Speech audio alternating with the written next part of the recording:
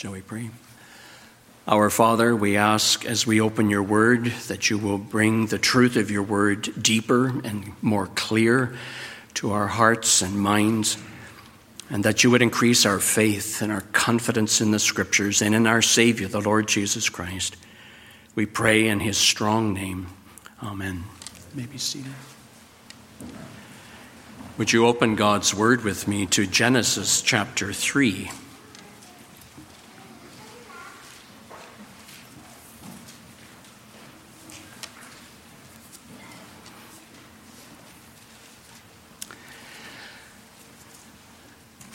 This year, I thought it would be just a good study to have two sermons on two babies. A baby that opens the Scriptures in Genesis 3, and a baby that's born closing the Scriptures in Revelation 12, which we'll look at next week. There's a baby to be born, Genesis 3 announces, and this is the meaning of Christmas. Genesis 3:15. I will put enmity between you and the woman, and between your offspring and her offspring. He shall bruise your head, and you shall bruise his heel.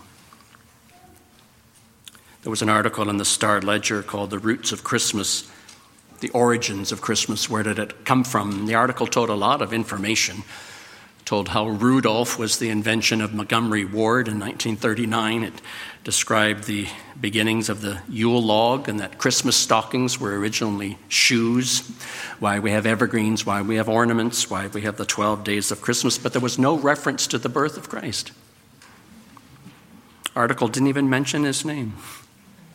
The closest reference to religion was, it said that an ordained minister, Reverend Clement Moore, wrote the poem about Santa the night before Christmas all through the house.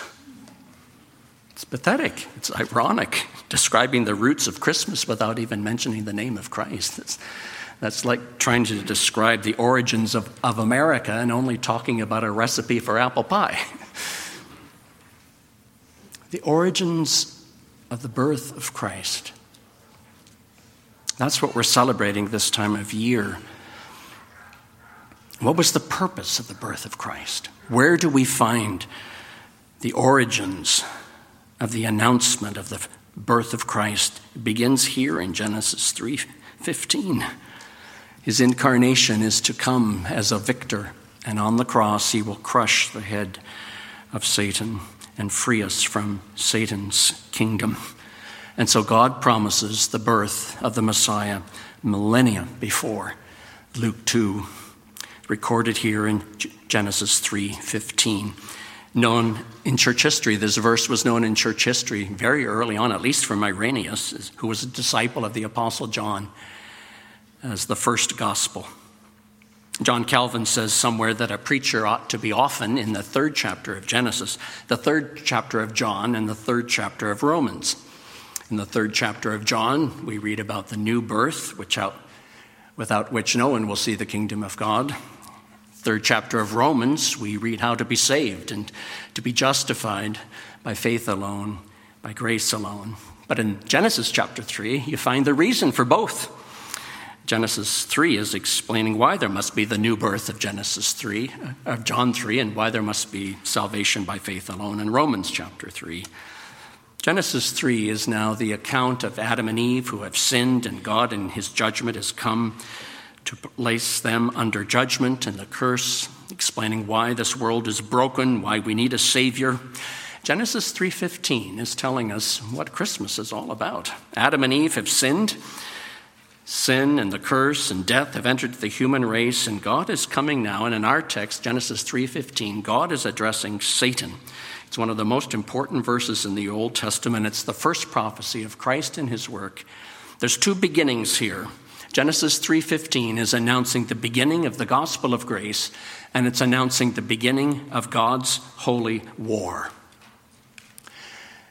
Genesis 3:15 is announcing the beginning of the gospel of grace. From this point on in human history, the only way you're going to have a relationship with God is by grace, by his undeserved favor. because mankind has now sinned. They've aligned with Satan and rebelled against God, and so the natural man is at enmity against God, for it is not subject to the law of God, neither can he be, Romans 8:7.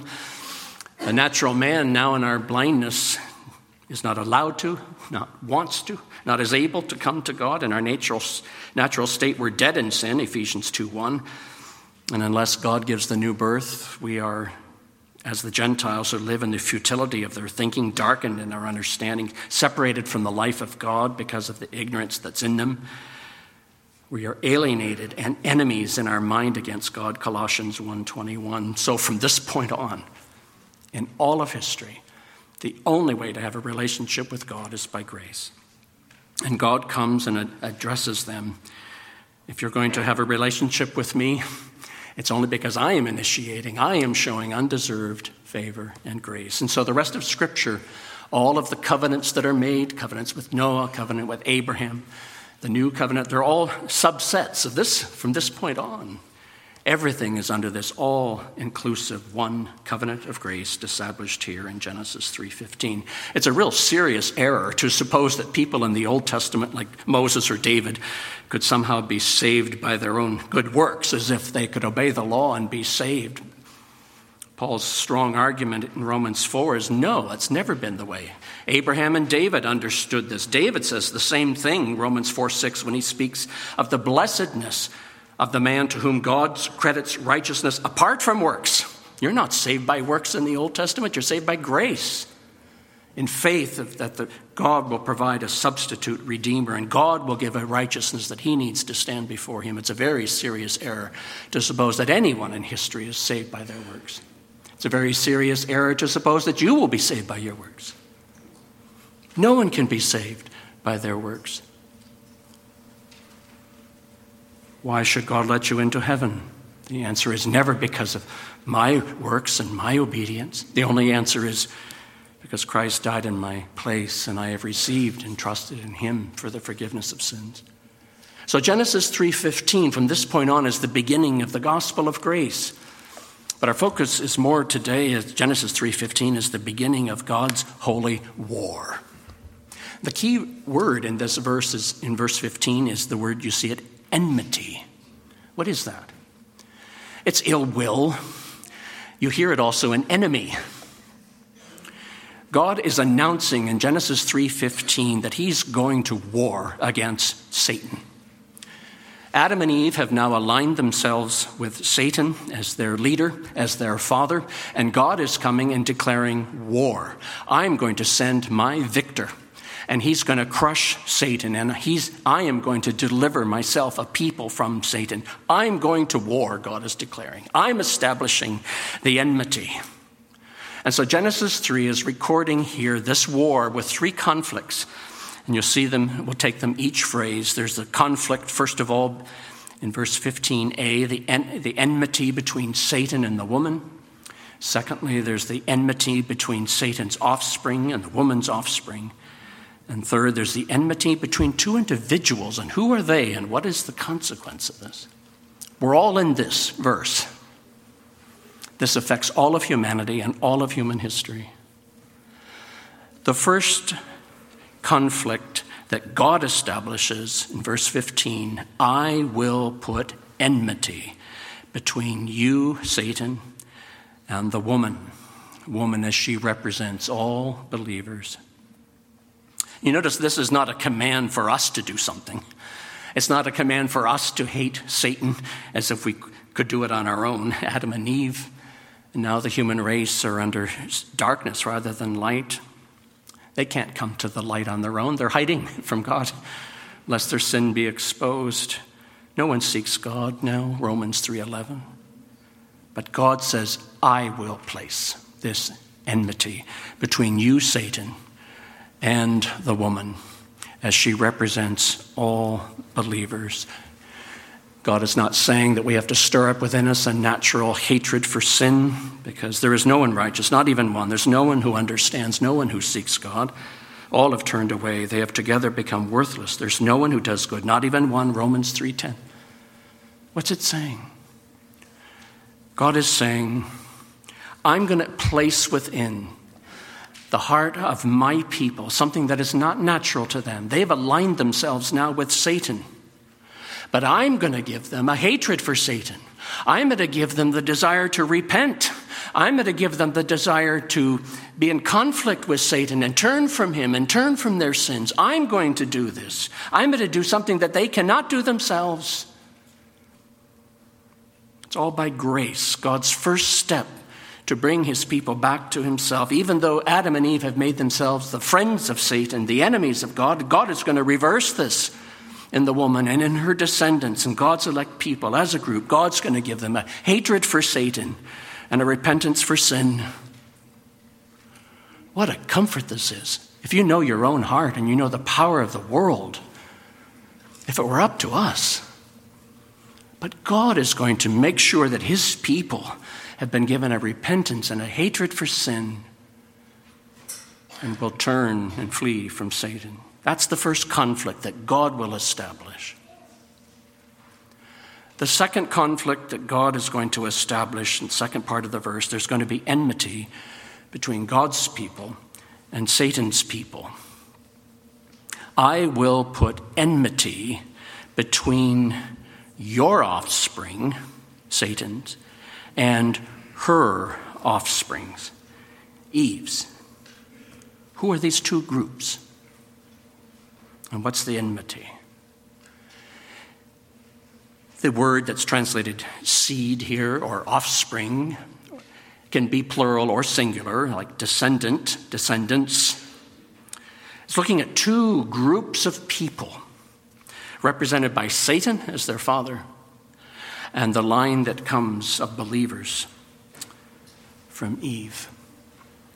Who are Satan's offspring? Who are Satan's seed? It's all who are unbelievers. Jesus said to the Pharisees, you are of your father, the devil. John 8. Those who oppose Jesus Christ are the tares that are mixed among the wheat, and they are the children of the evil one, Luke 3:7. John makes this clear, 1 John 3:8. He who does what is evil is of the devil, because the devil has been sinning from the beginning. The reason God appeared was to destroy the devil's work. This is how we know who the children of God are and who the children of the devil are. Anyone who does not do what is right is not a child of God, nor is anyone who does not love his brother. Don't be like Cain, who belonged to the evil one, referring to Satan from the beginning. All those who live in sin, all those who are unbelievers like Cain, have Satan as their father, in contrast to those who've been born again and are come to Christ and are resting in him. Children of God, children of the devil, the two lines of human history, the two great families. And that's the line from Eve. It's the line of the believers. Her seed, it should not be capitalized here as the New King James does. It's not talking about the one seed, which is next. It's talking about seed as the whole collective. All the people of God, all the believers, Old Testament and New Testament, who are of the line of Eve, born of God. 41 times just in the book of Genesis, you have the word seed or offspring. It's a major theme in Genesis. And God is promising grace to that line. I will be the God to you and your descendants. Noah and his seed, Abraham and his seed. From Genesis 3:15 on, there's two families, there's two kingdoms, there's two seeds, there's two groups. The whole human race is divided into these two groups of people. These two groups, as Augustine referred to them as the city of God and the city of man. Revelation 18 referred to these two groups as Babylon and Jerusalem.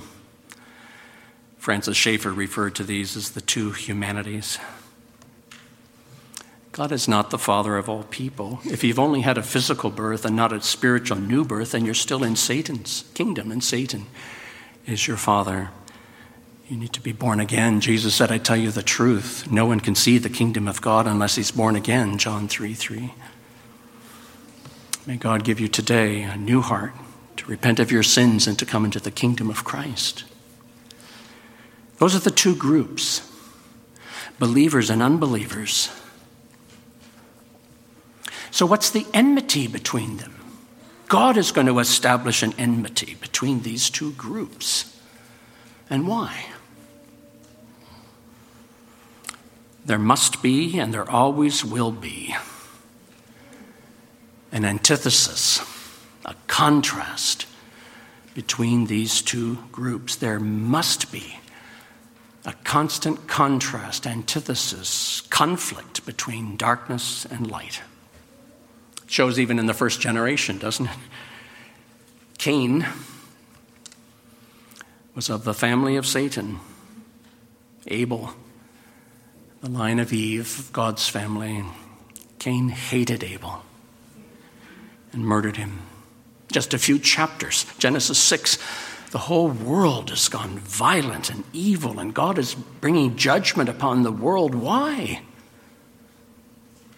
Because the scriptures tell us that godly line from Seth is losing their identity.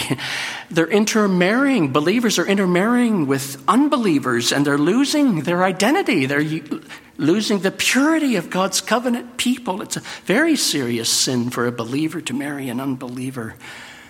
The flood came for that reason, to purify again the line of Eve. This is Satan's war through history, as he must have God's people lose that antithesis. He must have God's people become more and more like the world and get consumed by the world and lose the distinction between light and darkness. Satan is driving that. That's why the world hates Christ and hates the church.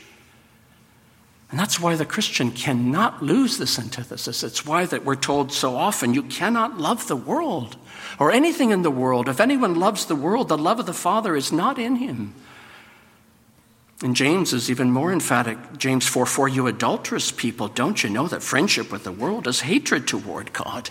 Anyone who chooses to be a friend of the world becomes an enemy of God. Today, you're either in Christ's kingdom or Satan's kingdom, and those kingdoms cannot mix. One is the kingdom of darkness, one is the kingdom of light. There's no neutrality. And believers, we are told again and again, you've got to remain distinct and separate from the world. Don't let the world consume you. This explains why we're not to be surprised that the world always feels disgust or shame or persecution toward the church, or that attraction that the world wants to suck the believer in, and so they lose their identity. It's all forms of persecution, from Eritrea putting believers in shipping crates in the middle of the desert because they profess faith in Christ, academia, the university professor mocking Christians with a worldview, the chaplains in the United States forces being told they can't speak of the gospel, your unsafe family who mock you around the Christmas table. Don't be surprised. God established that conflict at the very beginning. And God says, you must keep that distinction. So as we go through history and the generations after generations go by, when it seems like the church is going to get swallowed up in the world, have hope. God has promised. He's going to preserve the line of Eve. He's going to preserve the true church of Jesus Christ. It will not be extinguished. Here's the beginning of God's holy war, and this war has three conflicts. It's the enmity, first of all, between Satan and the woman and all she represents. God's going to grant his people repentance and hatred for Satan. Conflict number two is all the people in both kingdoms. There has to be an antithesis between light and darkness.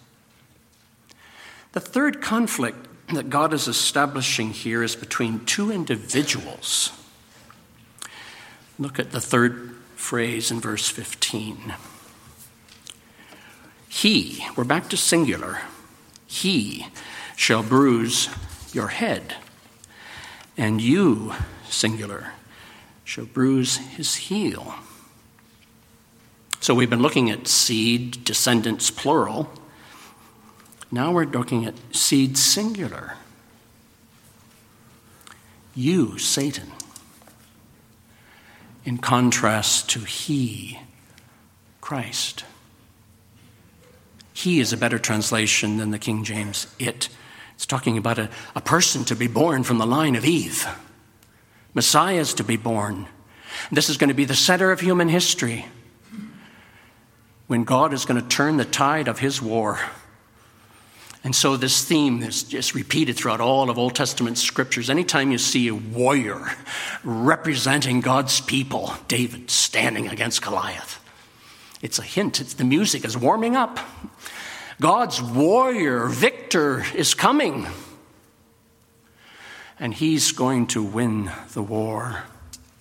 Some have suggested, is there even a hint here even of the virgin birth? Because seed of the woman is a very unusual expression. Seed is the line of the man. But here is the Messiah is to be born of the woman. Two individuals, Satan and he, Christ. What's their battle?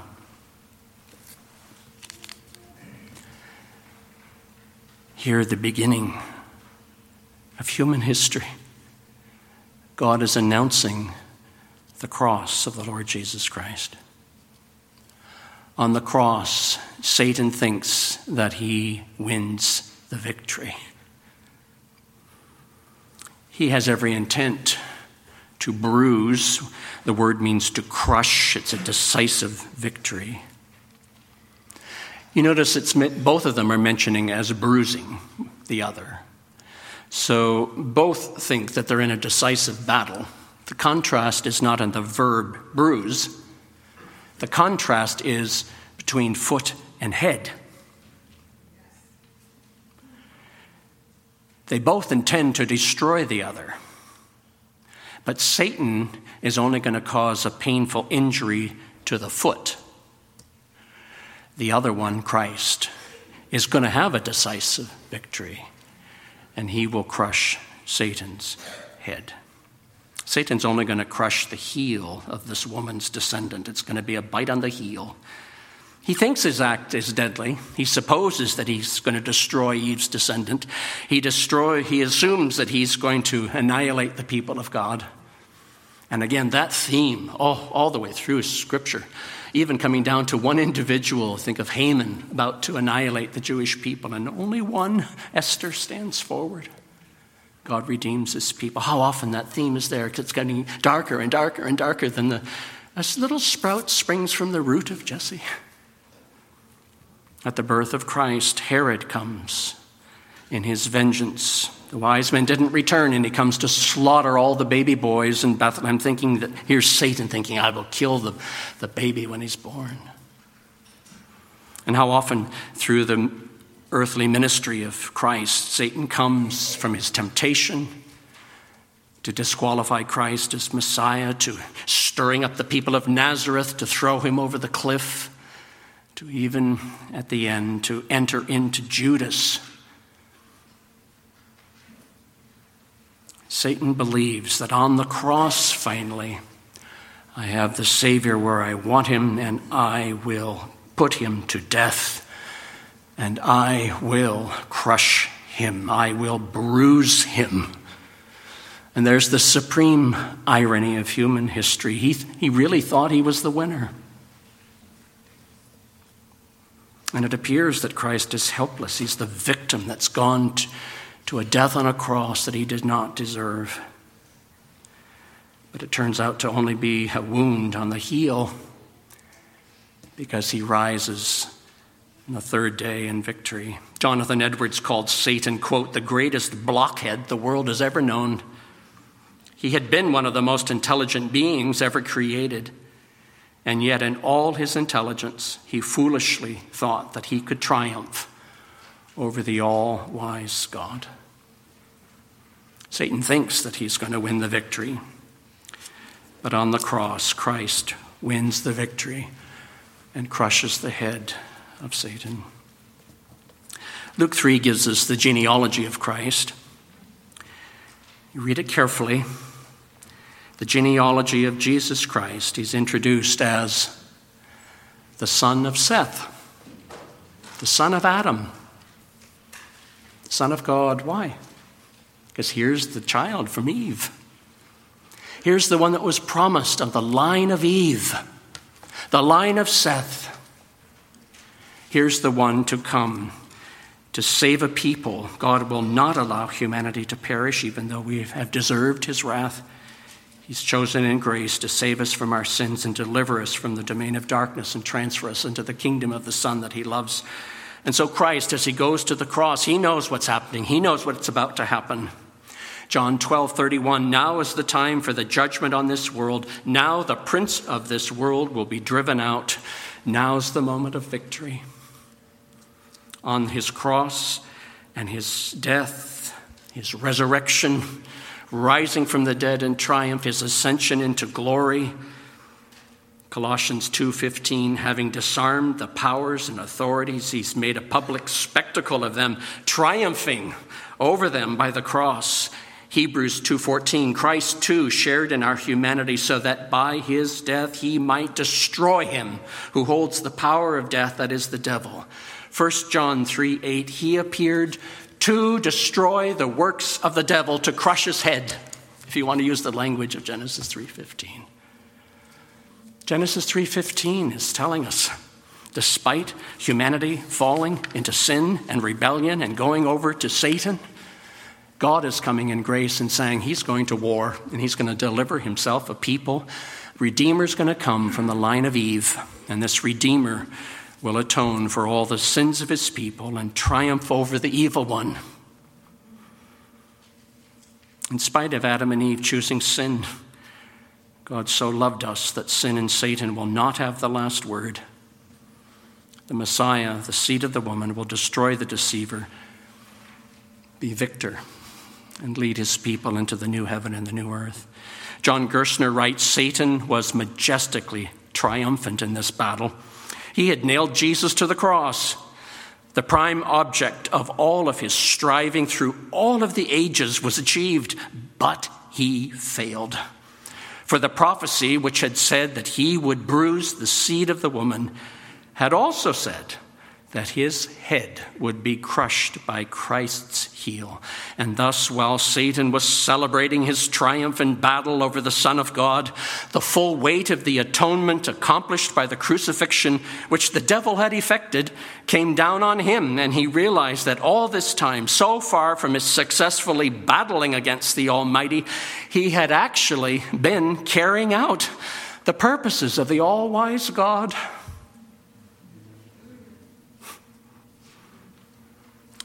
Genesis 3:15 is the first Christmas card. The first birth announcement of Jesus Christ. It's the beginning of God's gospel of grace. It's the beginning of God's holy war, which will be accomplished on the death and the resurrection of Jesus Christ. You notice how even the world, unbelievers, celebrate Christmas, and they'll sing Christmas carols about a sweet, sentimental baby being born. Well, that's sort of innocuous and beautiful and peaceful. But it's not the whole story. Because this baby that is born is actually a warrior to conquer all of his and our enemies. He's come to put an end to Satan and to sin and to death and his hell, and to rescue his people from the kingdom of darkness. As we sing in the Christmas carol, the Savior born on Christmas Day to save us all from Satan's power when we had gone astray. You ever think about those words? Christ has come as a victor. If you're under the hearing of the word today and not in Christ's kingdom, you still have Satan as your father. But why? Come to Christ today. It'd be my joy to show you more of the gospel. Put your trust in Christ. And believer, keep perspective. What is Christianity all about? What is Christmas all about? And your answer, if you say that Christianity is about the new birth and each person personally putting their faith in the Lord Jesus Christ alone for the forgiveness of sins, I would say yes, comma. And yes, it's a truth that the Holy Spirit indwells each believer, and by the privileges of adoption has all of the promises of God.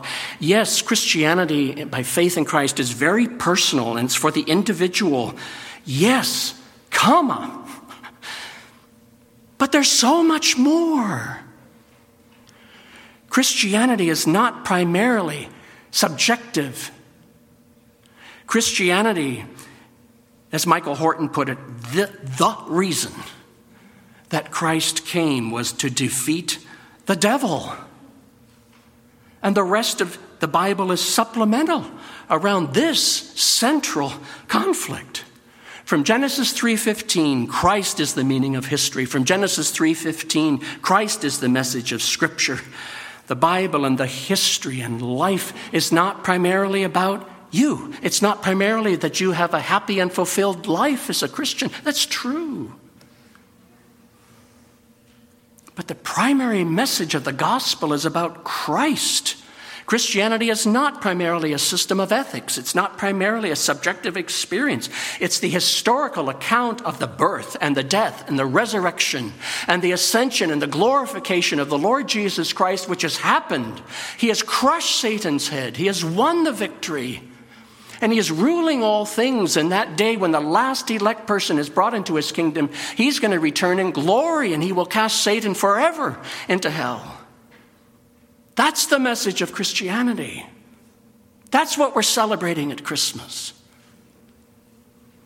That's the center of history. Keep that center. And if this is true, that Christ has fulfilled the central promise of Scripture to defeat the evil one, then he's also fulfilling all of the promises. For all of the promises of God find their yes and amen in him. Shall we pray?